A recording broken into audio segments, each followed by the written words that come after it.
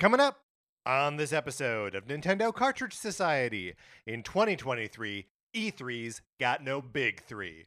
It's dangerous to go alone, so the Nintendo Cartridge Society goes with you.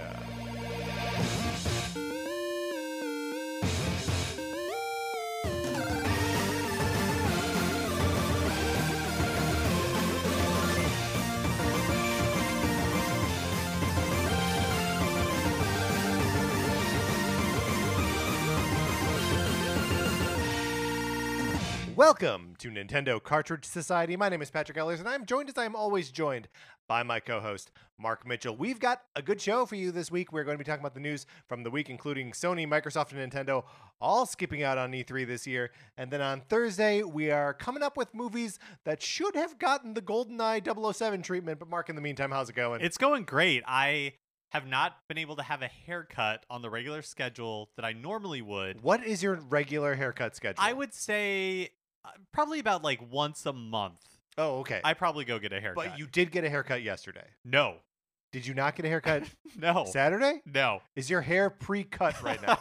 My hair is due for a cut. It's overdue for a cut because I could have sworn your hair was longer on Saturday. No, it was poorly kept on Saturday, Got which it. is part of the problem. Like I normally would have it when to go get a haircut. Right. By this point, but I got stitches on the back of my head a couple of weeks ago, Mhm. and so I didn't go to get a haircut because I thought it would be weird to get like the front half done. Although fine for Zoom meetings. It's I mean, great for Zoom meetings. Yeah. Like, you need nothing more. I think what you need to do is you need to go back to like the 2020 days and Self-administer. self-administer a haircut. I might need to. I mean, once I get the stitches out, like I'm basically driving directly to the barber, but I just have to tell you. So The barber can't remove those stitches? well, they could. I think. I believe. But no, the thing that's really driving me crazy is that the side of my head, like the hair, is kind of growing out. Uh-huh. Okay. Do you know in the Doctor Strange movies, one Yes. thing that really That streak of white hair. and not just the streak of white hair, but the way that it is like styled and kept, I find really skin crawling. I really strongly Sure. dislike that wig. Mm-hmm. So imagine my horror when I look in the mirror and I basically feel like I kind of have the Doctor Strange I mean, you're thing basically going. the modern Doctor Strange. That's the compliment I was fishing for. We can move on.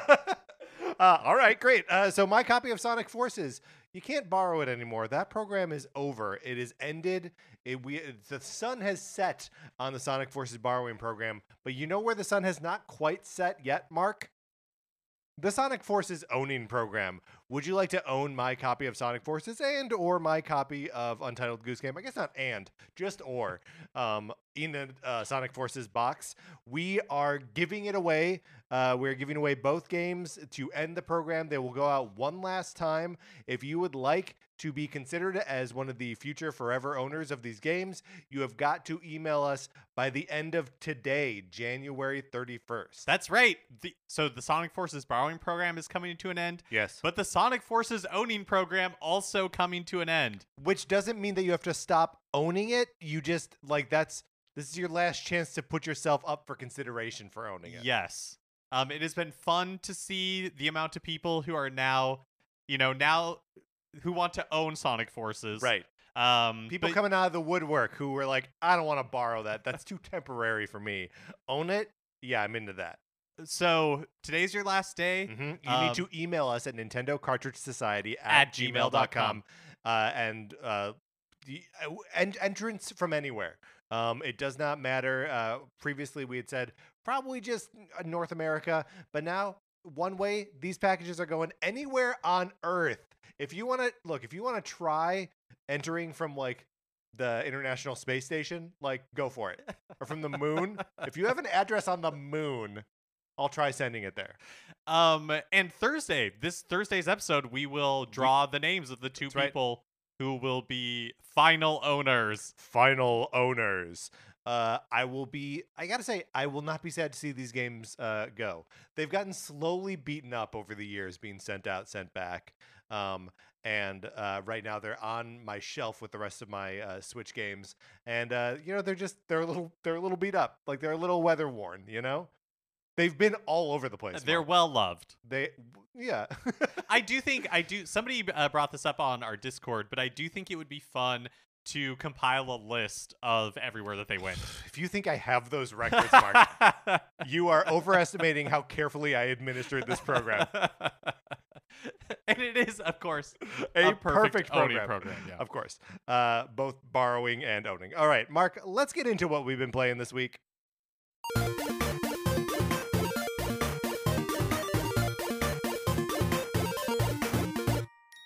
I want to start by checking in on my Tetris 99 progress because I don't have a ton of updates there. I now have 530 tickets. I have made it my goal now where I'm going to get at least 20 tickets a week. And that way, it'll still take me forever to accomplish this, but then I can sort of forgive myself for not doing it every day. And that's 5 days a week in order to get 20 tickets? That's 5 days a week. And then every now and then there's a weird T-spin challenge where it's get 5 T-spins in a single online game, and I usually am not going to be able to do that. Oh, got it. So sometimes I'll only get 3. So just the overall goal is 20 every week. Even though I expect I will probably end up getting more because I'm still basically doing it every day. Every now and then there'll be a day where I'm like, oh shoot, I missed it. But I still have genuine fun every time I do it. I feel like we're gonna have to celebrate when you reach 999. Yeah, we'll have to mark the occasion somehow. We will. I'm not sure what exactly, but we'll figure it out.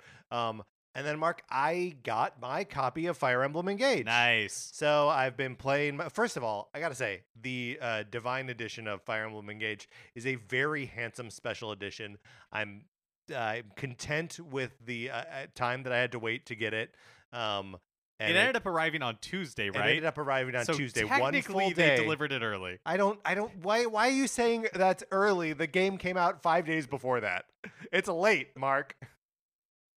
But the art book is very handsome. I have had a hard time putting it away. I just like to keep it out. Yeah, the cover is it's artwork that they use in the opening moments of the game when they're kind of explaining the world, and yeah. it is really striking on Yeah. that book. And also just the texture of the cover of the book is I like rubbing my hand across it.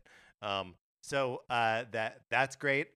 Started playing the game, and I can see, Mark, your complaints, and I understand them, and I actually agree completely. But I'm really enjoying my time with the game so far. I think I may, if I can, turn off the voice acting because I think a lot of it's bad. I think you can. I think in settings you can turn it, maybe if not off, but way down compared to the other stuff. The music's good. The music, that is true. The music is good. However, and maybe I always have this opinion of the Fire Emblem theme songs, and I just need it to grow on me. But I don't like this Fire Emblem theme song.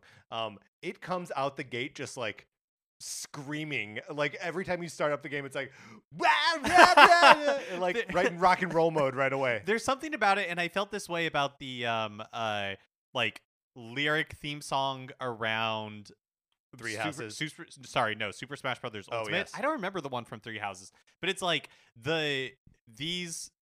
I wonder if it sounds better in Japanese because it does not sound to me like a song that should have lyrics. It sounds like a musical piece that has lyrics stapled onto it, and so the lyric it just doesn't it doesn't feel like a song, if that makes sense. Yeah, well, I mean, I think there is something to the the localization of a song from Japanese to English seems like it's impossible, right? There must be a different values of lyricism in Japanese than there are in English, because I think it's always tough. You can, with very few exceptions, always tell that a song has been translated from Japanese. Because that's what I'm assuming is happening, because they just it just feels like they have to cram so many words into these, just breathless. Yeah, and it's it's way more syllables than you would ever try in English, and it's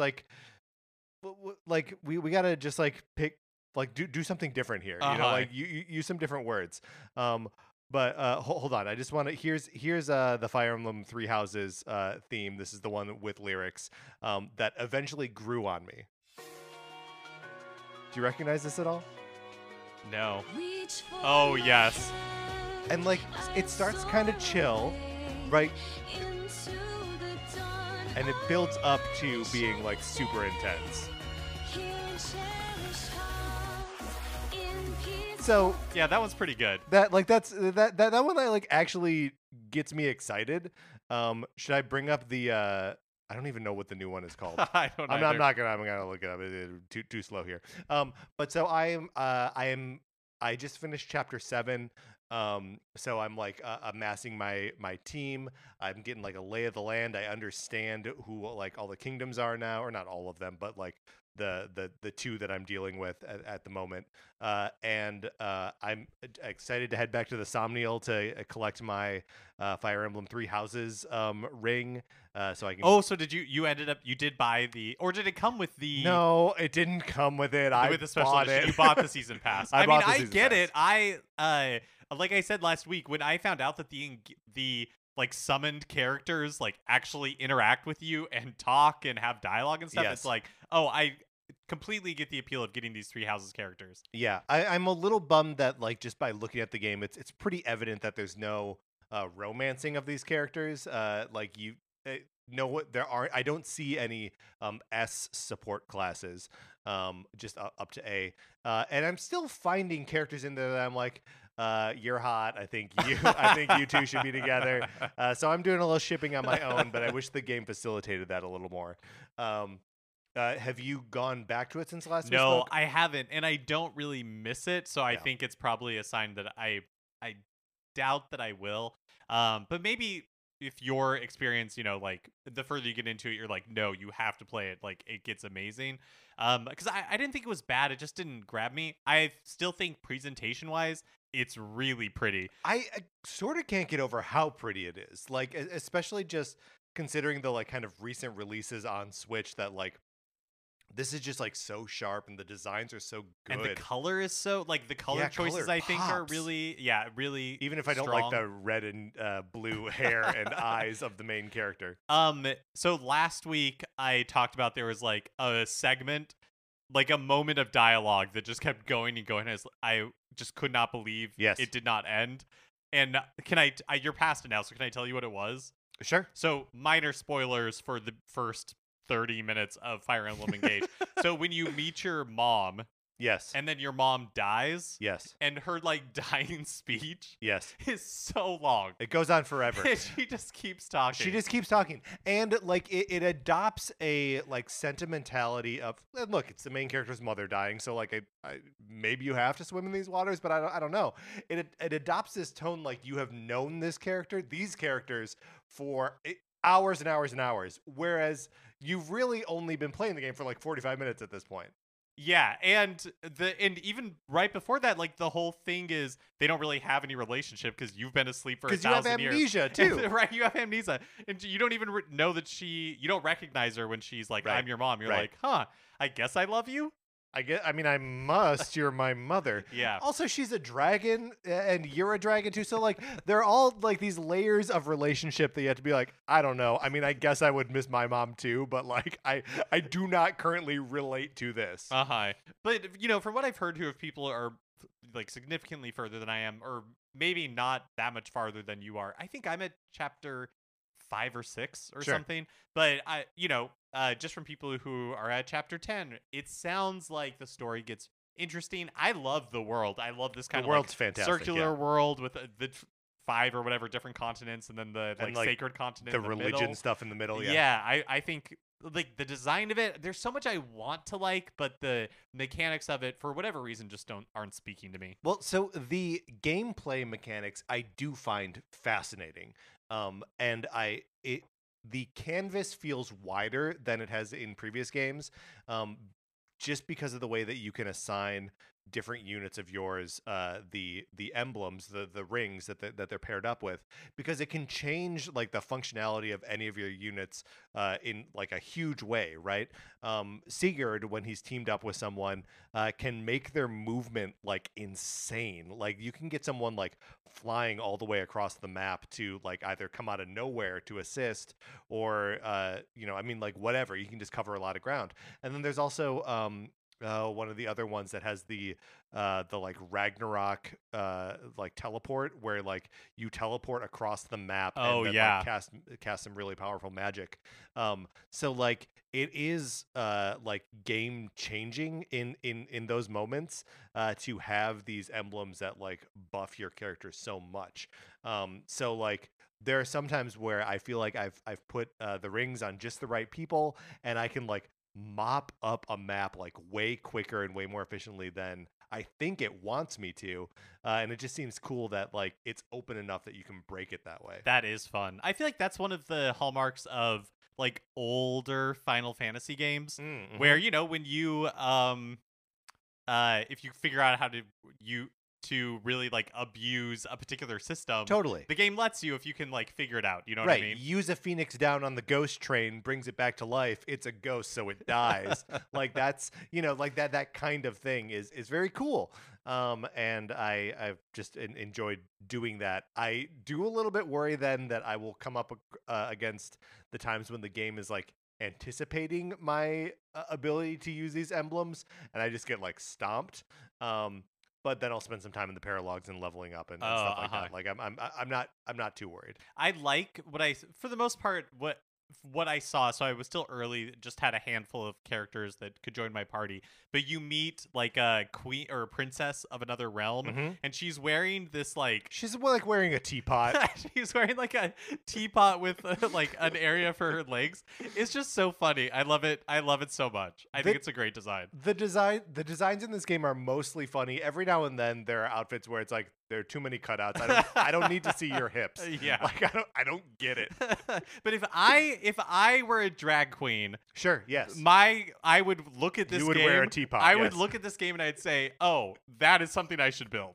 That is something I should wear." It's a good point. I wish there were more characters that I could like ascribe male drag with, where it's like you are performing masculinity, and there's less of that.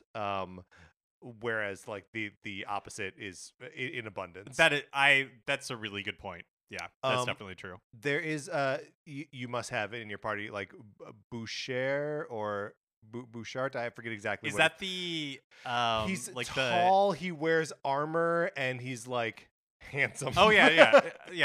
My Fire Emblem engaged boyfriend. Yeah. No, my Fire Emblem engaged boyfriend.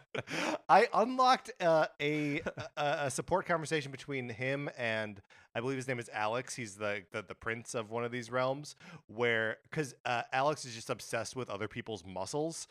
When he has an emblem possess him or embody him, when they merge, he says, "My muscles are yours." So like he's just always thinking about muscles. But he's kind of a little guy.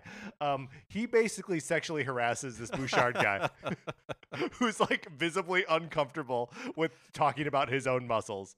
And I was just like, I'm on your side. I'm on your side, buddy. Well, I've been playing GoldenEye 007, which was released for Nintendo Switch Online. Kind of a surprise. I can't remember. Did we talk about it? We did not, because it happened afterwards, right? I think they announced it on Wednesday and it came out on Friday. It was really quick, which also sort of bumped Mario Party 3 out of the sort of like giving us a little break from the Mario Party releases, which I'm fine with. Yeah. For something totally different in the form of GoldenEye 007. So tell me about your experience playing it. So I have not had a chance to try the online yet, but somebody in the Discord suggested that we should get together and do it, and I think that would be super fun. So we should coordinate that. And if you want to get in our Discord, send us an email, and we'll get you an invite. But I had not ever played through the entirety of the GoldenEye 007 campaign. I mostly played a lot of multiplayer with friends. Right. And so I've made it a goal for myself to play through the campaign, and it is really interesting. So let's talk about how you're controlling it, because I feel like that is a key component of this game and how it translates from 30 years ago. Yeah, so I started playing in handheld mode. And so, I was just using like 2 Joy-Con, and the default control scheme broke my brain. You use the right stick to move your character and the left to move the camera by default, which is the opposite of basically Everything. any Yes. game Yeah. ever nowadays. So it's horrible and unusable, in my opinion. Like, it just totally broke my brain. It felt insane. So there's a bunch of different recommendations online. I found some on Reddit on like how to remap the controls, because you can, using the system settings, remap controls for your Switch and then save those as like you can like save those profiles, options. yeah. You can as profiles, you can go to them. I'd never done it before, so this was my first time trying that, but it turned out really well. So the one that I found that worked for me is you go in. So in the game itself, they have 4 or 5 different control schemes. And so that you can only access once you enter a mission. yeah, that's right. So I changed it to one called Good Night, and then in the system controller settings, changed ZR, that trigger, to A, so that way I could fire with ZR, and then swapped the right and left control sticks to make it more just like a modern action game, like first-person shooter. So you're now moving your character with the left stick and kind of manipulating the camera with the right stick. And that I have found to work really well. I also pulled out my N64 controller for Nintendo Switch and like played a little bit that way, and it worked fine. It definitely feels like natural to play with it, but but I didn't. I mean, once I got over the learning curve of how to hold a Nintendo 64 controller again. Right. With your teeth, right?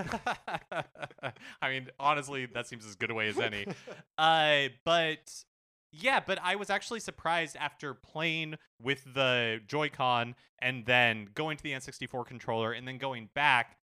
Like, the N64 controller doesn't feel hugely superior to me. One thing I haven't had a chance to do is try to play with 2 N64 controllers, because no, that's crazy. Because that's a true control scheme that the game was that built it offers, where you could have 2, so one controlling like true dual analog control. Another thing that's interesting is that Rare's Nintendo 64 games, and I did not know this until GoldenEye was released on Switch, is that Rare's Nintendo 64 games all had built-in 16:9, so like widescreen support.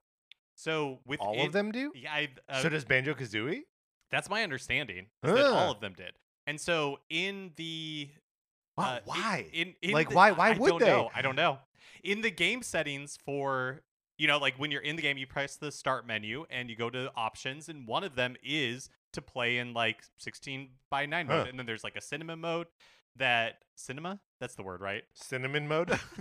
Where it will actually put black bars on the top and bottom. So if you had like a CRT TV, you could still play in widescreen. Cool. And then there's just widescreen mode where it'll fill your screen. So that's how I've been controlling it.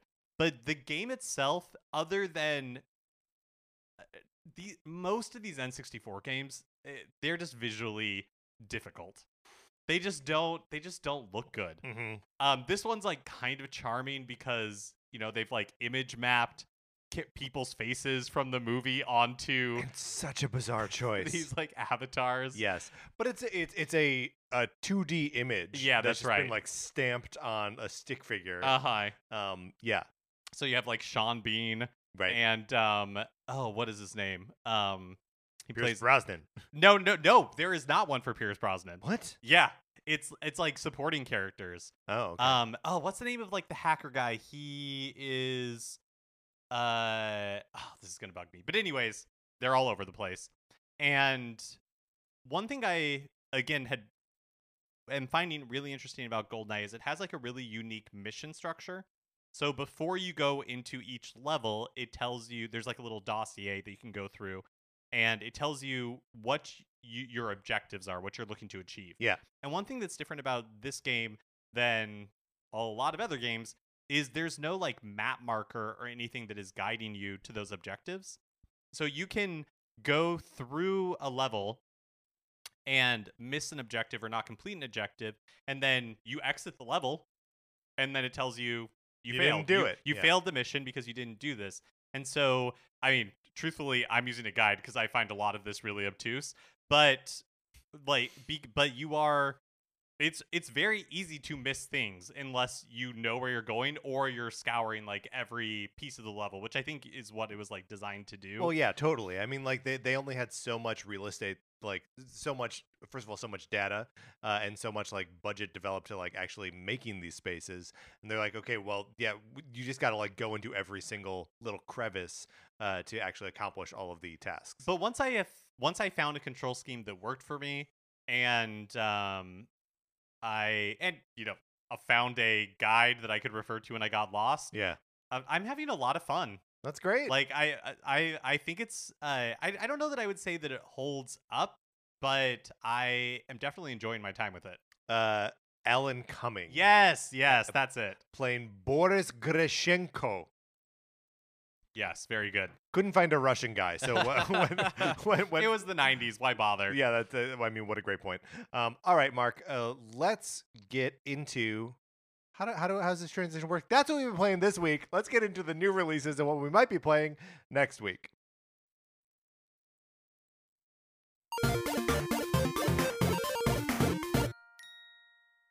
Today, Tuesday, January 31st, SpongeBob SquarePants The Cosmic Shake is releasing on Switch.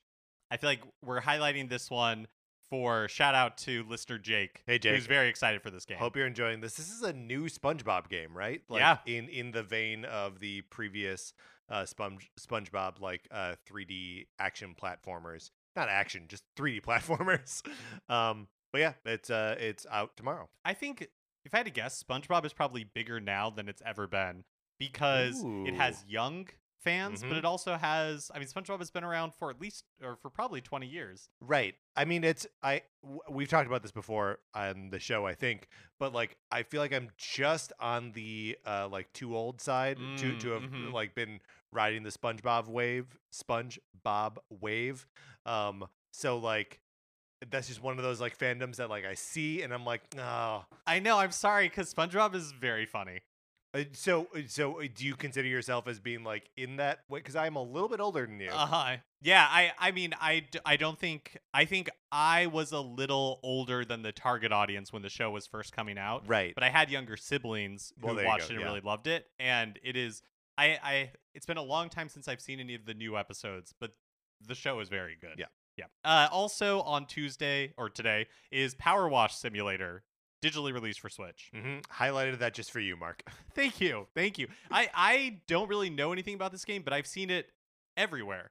So it's kind of, I think it's like a hit because can't you like power wash like Lara Croft's I don't know, home or something? I feel like that was like her DLC. Home? I was not expecting that sentence to end that way.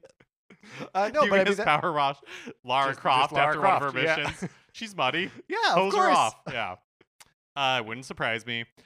Wednesday, February 1st, Puzzle Bobble 2X and Bust-A-Move 2 Arcade Edition and Puzzle Bobble 3 Bust-A-Move 3 S Tribute are released digitally. So the Puzzle Bobble games, the Bust-A-Move games are cool. Little, it's the Bubble Bobble and like shooting the little puzzly games that are neat. So I thought would highlight this like collection of them that's coming out here. And then on Thursday, February 2nd, Life is Strange 2 releases on Switch, which completes all of the Life is Strange games being available on the platform.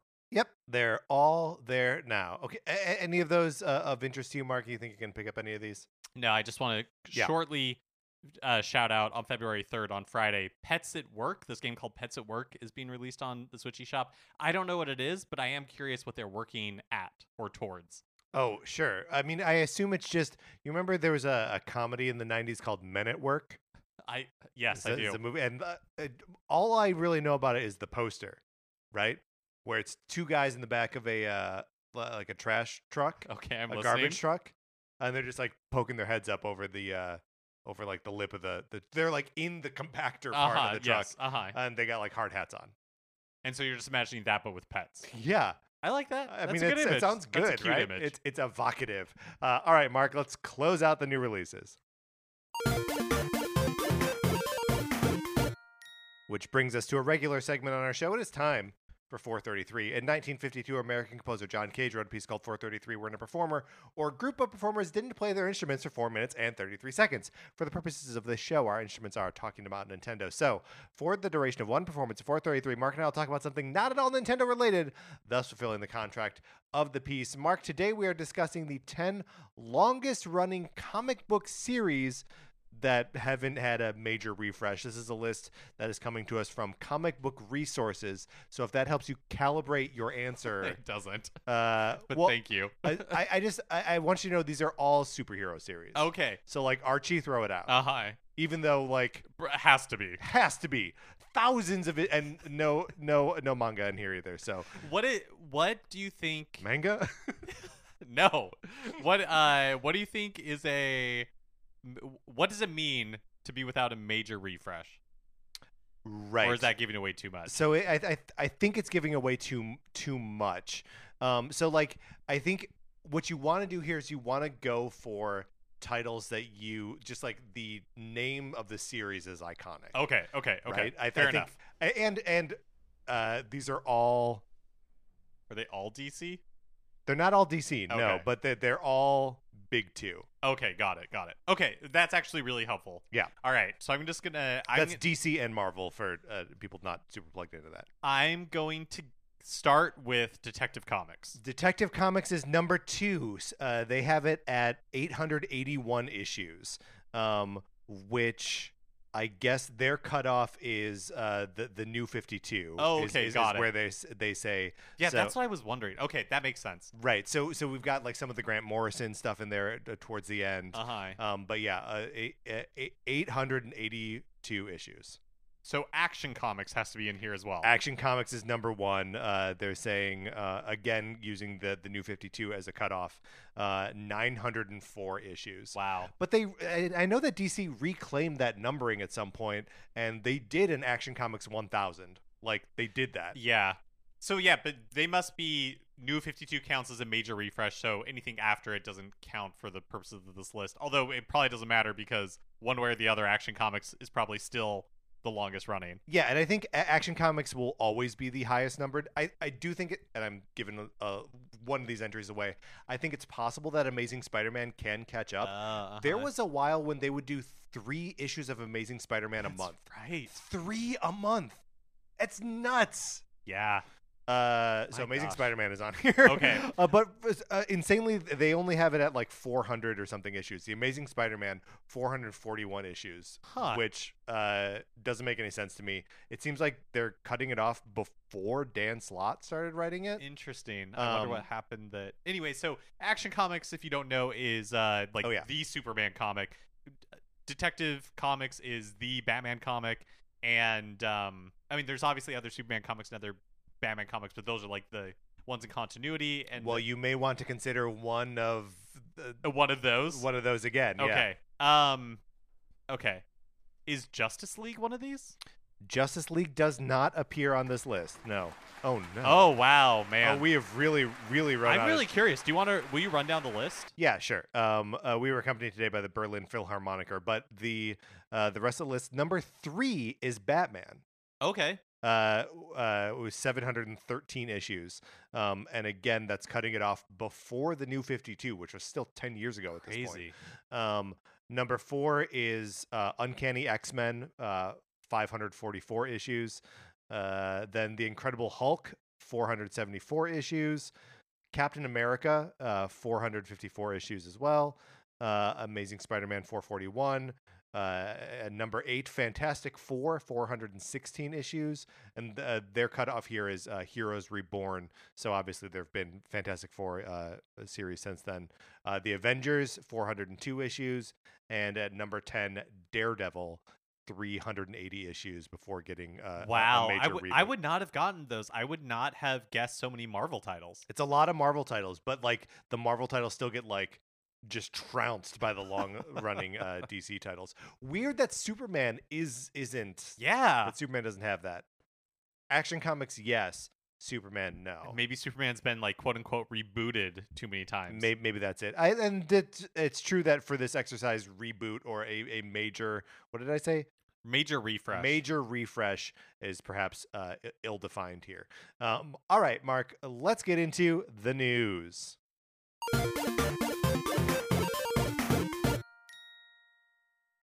IGN is reporting that Xbox, Sony, and Nintendo all plan to skip the rebooted E3 this June.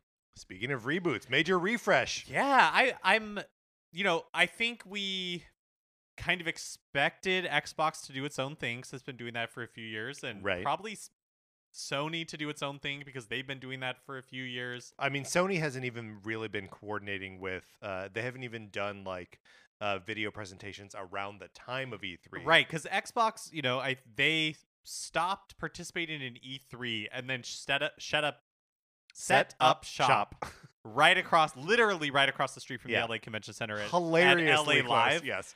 And so it's like it was still part of like the E3 experience. You would literally just like walk across the street and go check out what Xbox is doing and then go back to the E3 show floor.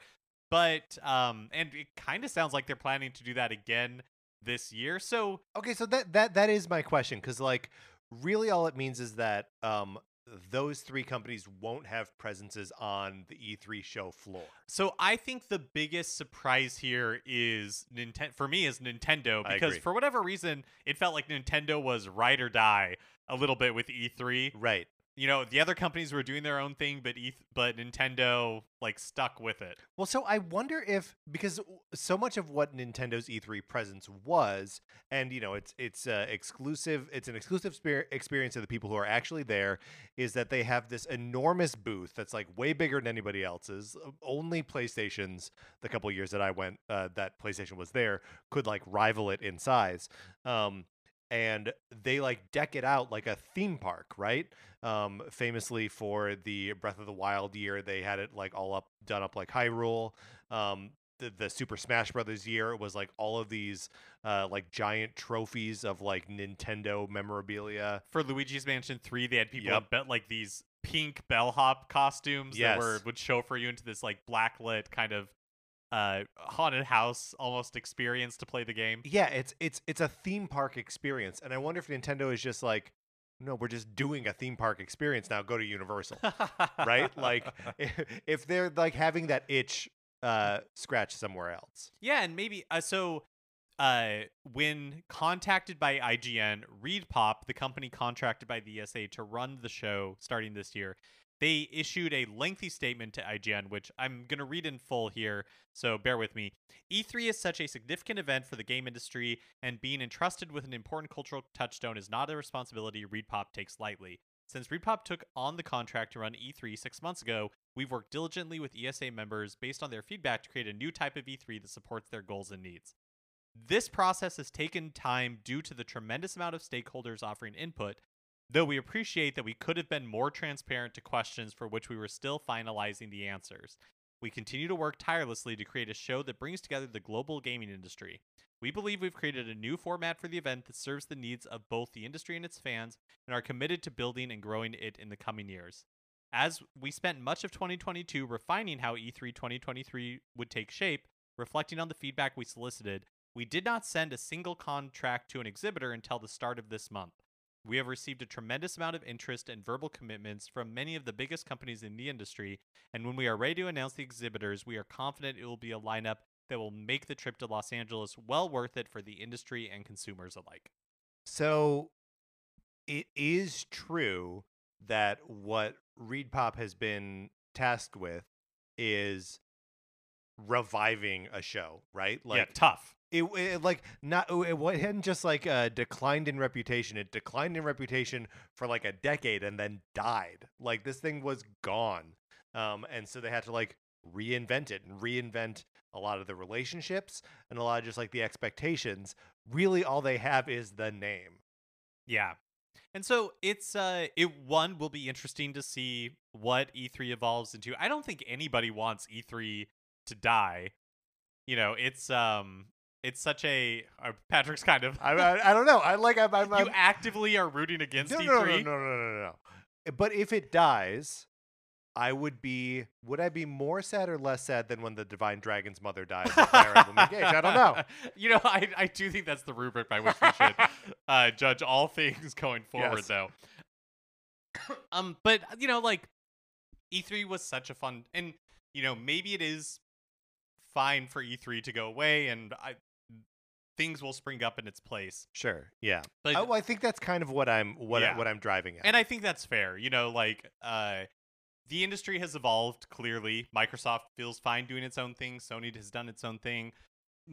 Nintendo does its own thing and then has a presence on the show floor. Right. I think what I definitely appreciated about E3 was it was such a concentrated, like every day you were just getting something crazy. Every like, day you're news. texting your friends being like, can you believe this? And then, and that had not really been the case in the few prior years before E3 like went away for a little bit. But it was always, for us anyways, true of Nintendo, because we knew that Nintendo was going to have a showcase. Last year E3 didn't happen, and Nintendo like had half of a showcase in June, the partner showcase. I'm curious if this means that this year, like, Nintendo is totally freed up on timing now, because if they're not participating in E3, they're not tied to E3.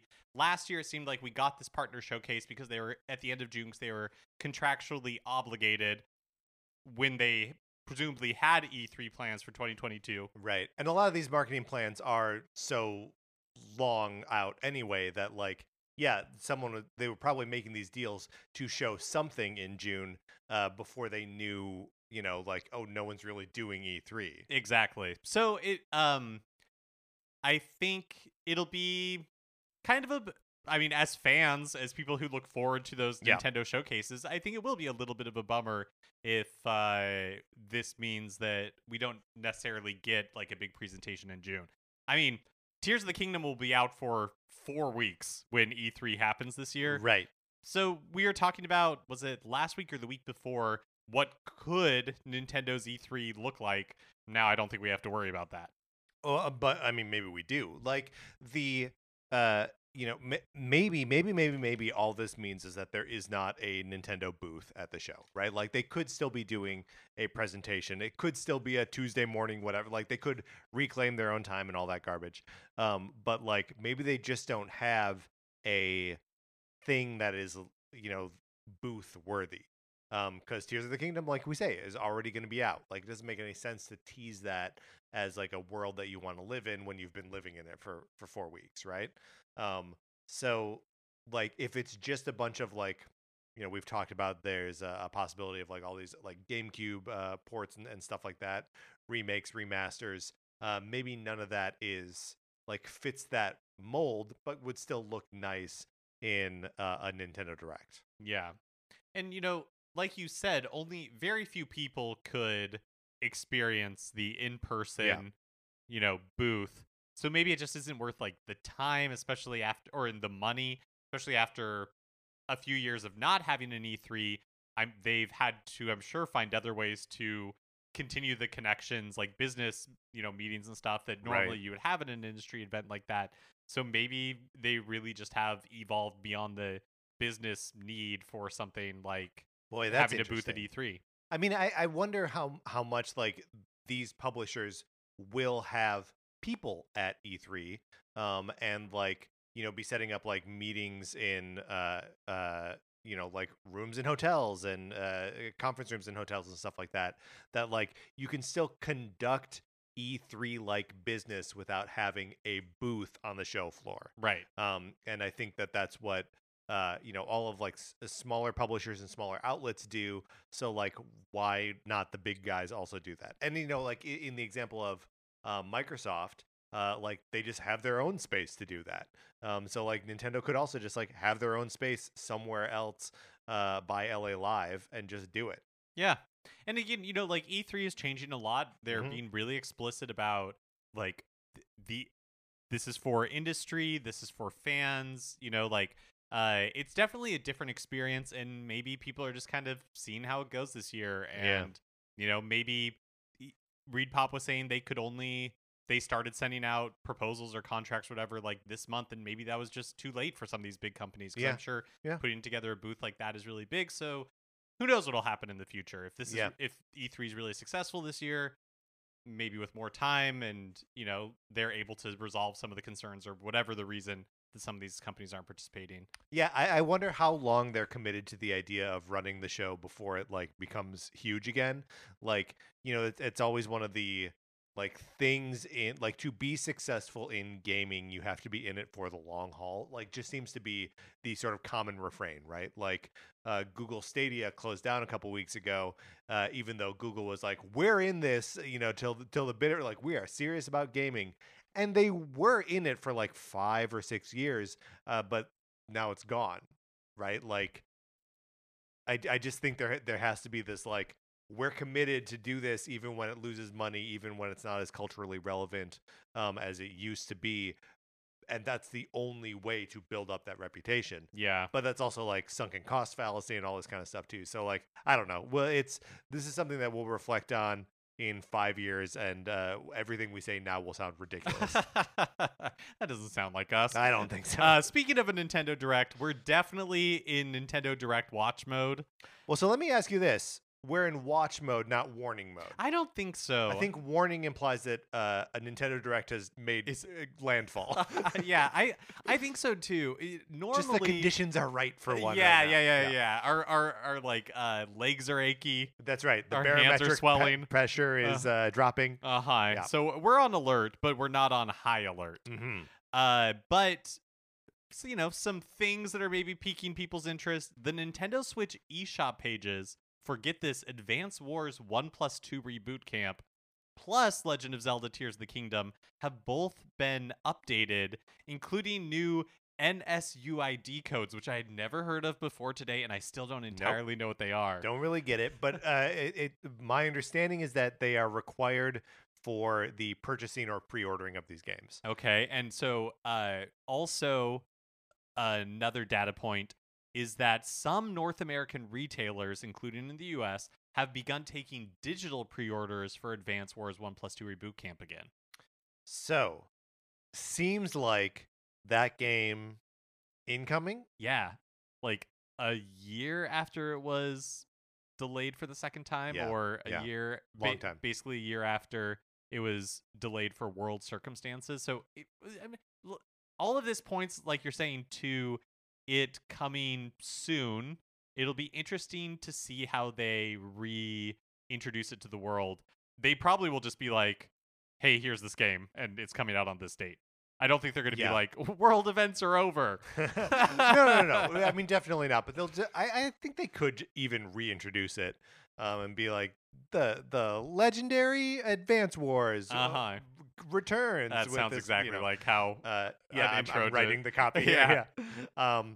And which is like a 17-second video of gameplay, and probably the more like cartoony, less tank-filled versions of it on the screen.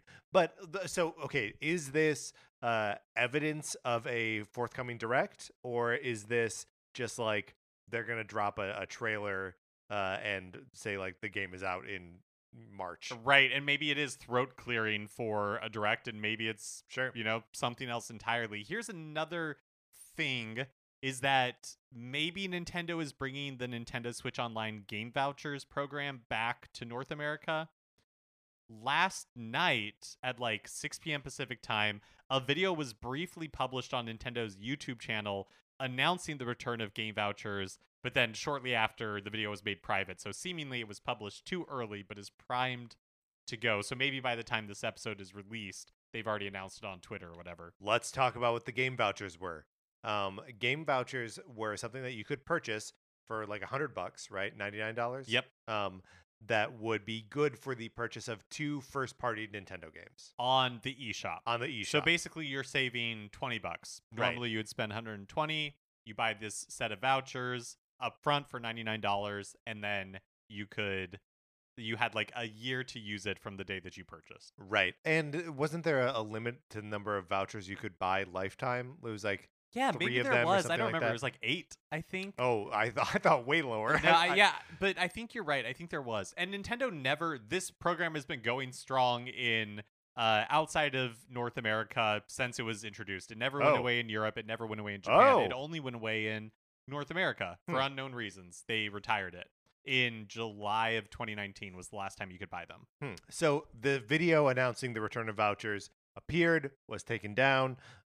So is that part of a direct, or is this all? Because there were a couple other like trailers and announcement videos, some of which we'll be talking about in a minute. That went up on Nintendo's YouTube today, and like that can just be like what they're doing instead of a direct. Like I'm having a hard time actually like parsing out the signs here. Like, are these indicative of, like you say, some throat clearing for like, and now here's the cool stuff that we want to tell you about, or is this it? So the one thing that makes me think that a Nintendo Direct is not imminent is that normally there are certain, like insiders online who are basically, heavily hinting that, a Nintendo Direct is coming soon, that kind of like builds up the frenzy. Mm-hmm. So unless they've decided, like, maybe they don't know, maybe Nintendo is really playing it close to the vest and they are going to just drop it, and surprise everybody. The fact that we haven't been hearing like whispers of a date, that people are really, like that there's no chum in the water, makes me think that it's either super secretive or we're actually not that close. Right. One, it's also like, why would it be that secretive? And I guess we wouldn't know until it pops. Right? I mean, I think Nintendo generally would love for these to be kept secret. Totally. But they just like leak. Yeah. Totally. Yeah. But like, yeah, what I don't know that there is I guess outside of like Metroid Prime related stuff, that there is like a Megaton style announcement that we're expecting out there. Like, we get more information about Tears of the Kingdom. Okay, great. Like, we're as excited as we're going to be for that game, right?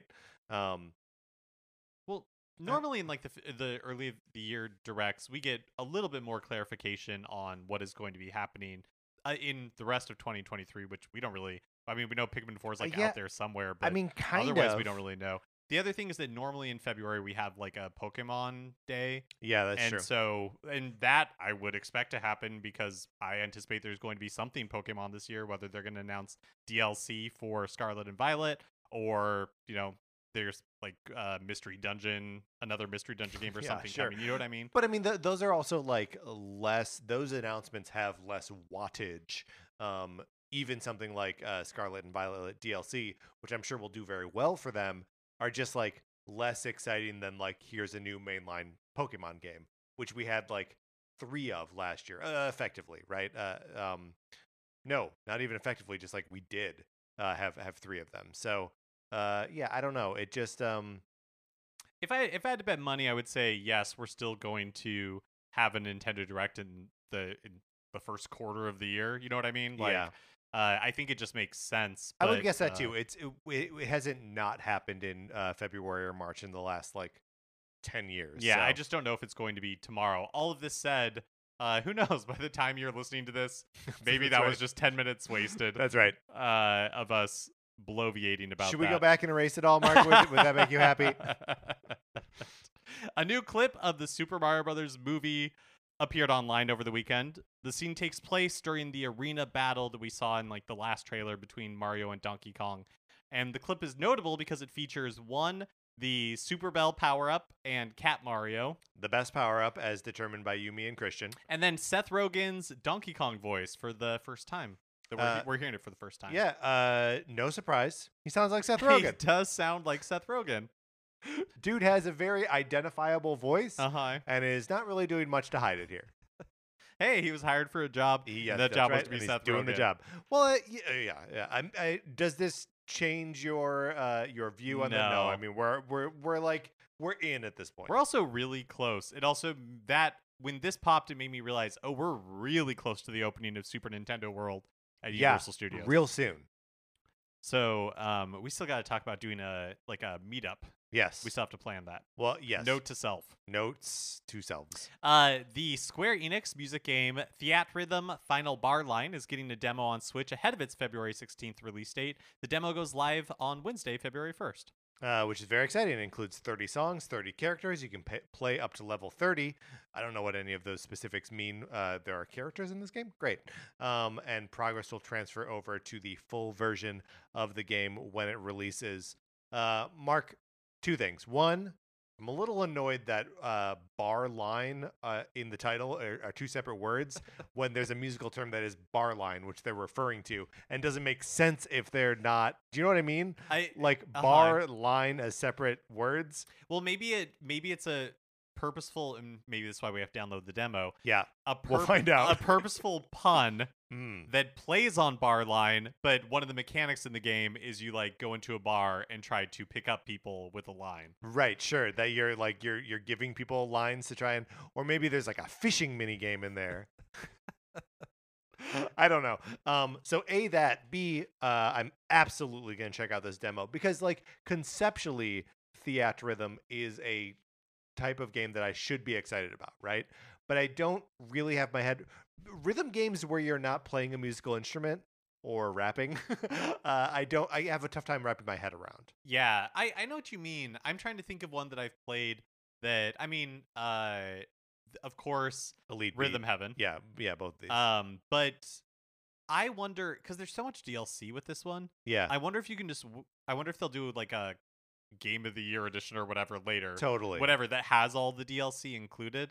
That would be nice. That's not really a Square Enix move, though. Yeah, that's true. And just we're never gonna get. It's more of an Ubisoft move. That's more of an Ubisoft. And just look where that got them. We're never gonna get a version of Chocobo Racing GP or whatever it's called. Yeah, well that's because I think that game did real bad. But they shouldn't. It only did real bad because it had this insane monetization scheme. If they'd just been $40, race all you want, it would have been fine. But you're right. It's not really a move that we see Square Enix do. But yeah, I will be interested to hear your opinions if you do pick up the demo. I'll absolutely pick up the demo. The demo cost me nothing. Nintendo released a video on Monday announcing that MLB The Show 2023 is coming to Switch. So this is the second year that MLB The Show, developed by Sony Interactive Entertainment San Diego Studios, it's making its way to non-PlayStation platforms. If you'll recall, 2 years ago, as part of the renewal with Sony and Major League Baseball for Sony to continue to develop this game, part of the agreement was that it would be multi-platform. And so I think, at least for the term of that contract going forward, we can expect MLB The Show to show up on Switch or whatever the next Nintendo hardware is. But nice to see confirmation. It launches not that long from now, March 28th. Yeah, and it remains cool and novel to me that there has to be a PlayStation Studios logo at the beginning of a Nintendo game that you're playing. I also hope that the next time we see a trailer or something for this game, that it has that coach puppet character. Oh, right. Who I guess is a beloved mascot of the series, but I forgot about that coach puppet. Maybe his just name is Coach or Champ or something, but yeah, I love that guy. Maybe it's the Coach. It's the Coach. I think there's a definite article in there. Yeah, love that puppet. A Boy and His Blob Retro Collection has been announced for Switch and Xbox and PlayStation. The collection includes 2 games, the NES's A Boy and His Blob, Trouble on Blobolonia, and the Game Boy's The Rescue of Princess Blobette, which is one of the few Game Boy games that I owned. Mark, that's the reason why I included this story in our news roundup here. Does this interest you? Are you? I don't think so. I think if I was going to, I owned A Boy and His Blob on Game Boy, had zero idea how to play it or beat it. So I could get out of the first room, and then you fall down a long pit, and then you kind of have 2 options. You could go to the left and fall down another pit, which takes you then to... I love how clear this is in your brain. Which takes you to kind of this corridor that you can run to the right, and then that ends at a dead end. But in the room at the dead end, there's 3 diamonds or crystals you can jump up and get.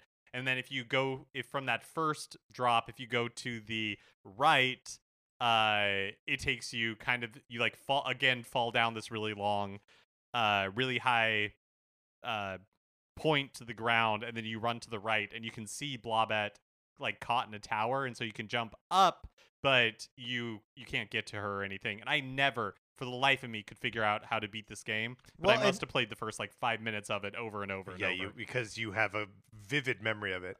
The whole conceit of these games is that they're like impossibly obtuse, right?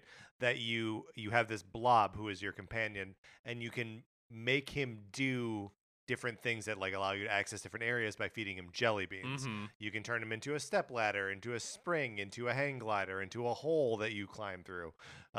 So like it's all of the like worst impulses of like a point and click adventure game where it's like you can't intuit the solution. How are you supposed to know to give him a purple jelly bean?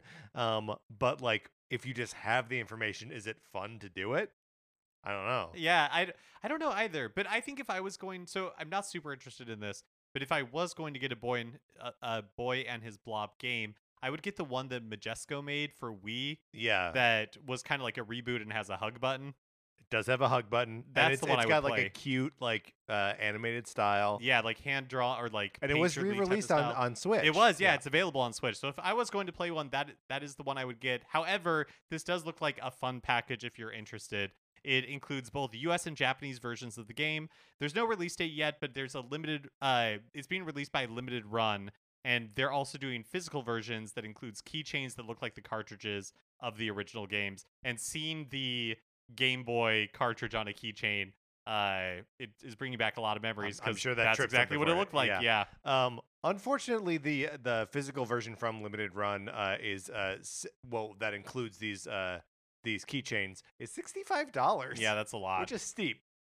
Finally, Splatoon 3's next Splatfest has been announced, and it's running from February 11th through the 13th, and the theme is "What's your favorite chocolate?" And I just got to point out the themes have now just moved into just like a question, right? It's not even really like finding an iconic trio anymore. It's not who's your favorite stooge. Or musketeer, or whatever. It is now what's your favorite chocolate? So teams are dark chocolate, milk chocolate, and white chocolate. Yeah. How do you think this is gonna go? Do you is there an like easy favorite that you see here, where we're gonna see like lines among like culture or age or gender? Like what are you seeing here, Mark? I think apply your deep analytical eye here. That's right. I think based on my ability to keep the pulse. That's right. Of the common man. That's right. I'm going to say milk chocolate is not highly favored. You don't think milk chocolate is highly favored? No. Milk chocolate. I'm an idiot. White chocolate. Oh, yeah. White chocolate, not highly favored. Dark chocolate and milk chocolate, I think, will be surprisingly close, but I think milk chocolate will take it. Just in terms of number of votes. Yeah. I feel like the sophisticate's choice, and therefore my choice, because I am an intellectual and a tastemaker, Mark, is it's very difficult for me to keep the pulse on what you're thinking. It's so advanced. It's so I'm going dark chocolate all the way here. Not like me, not like the common man. Are you Mark Mitchell? Are you I never realized this was our dynamic, but it's true. It's true. I'm the hoity-toity one. You're the down-to-earth one. No. My favorite stooge is Curly. And mine is Mo. Is that right? Is that how that would break down? That's how I was pretty close. Yeah. What about Musketeers? There's no way to even know which one is which. The only one. It's D'Artagnan. Name I know is D'Artagnan. D'Artagnan. All right, Mark. Let's get out of the news. All right, that is going to do it for this episode of Nintendo Cartridge Society. Remember, you should follow us on Twitter. The show's Twitter is at NinCart Society. We also have a Discord, which you should get in. You should email us or tweet at us to get a link to that, get an invitation. The email is nintendocartridgesociety@gmail.com. Anthony DeLuca made our logo. Our theme music is provided by 8-Bit Betty. You can get more of his music by going to 8bitbetty.com or by listening right now. For my co-host, Mark Mitchell, this is Patrick Ellers saying thank you for listening.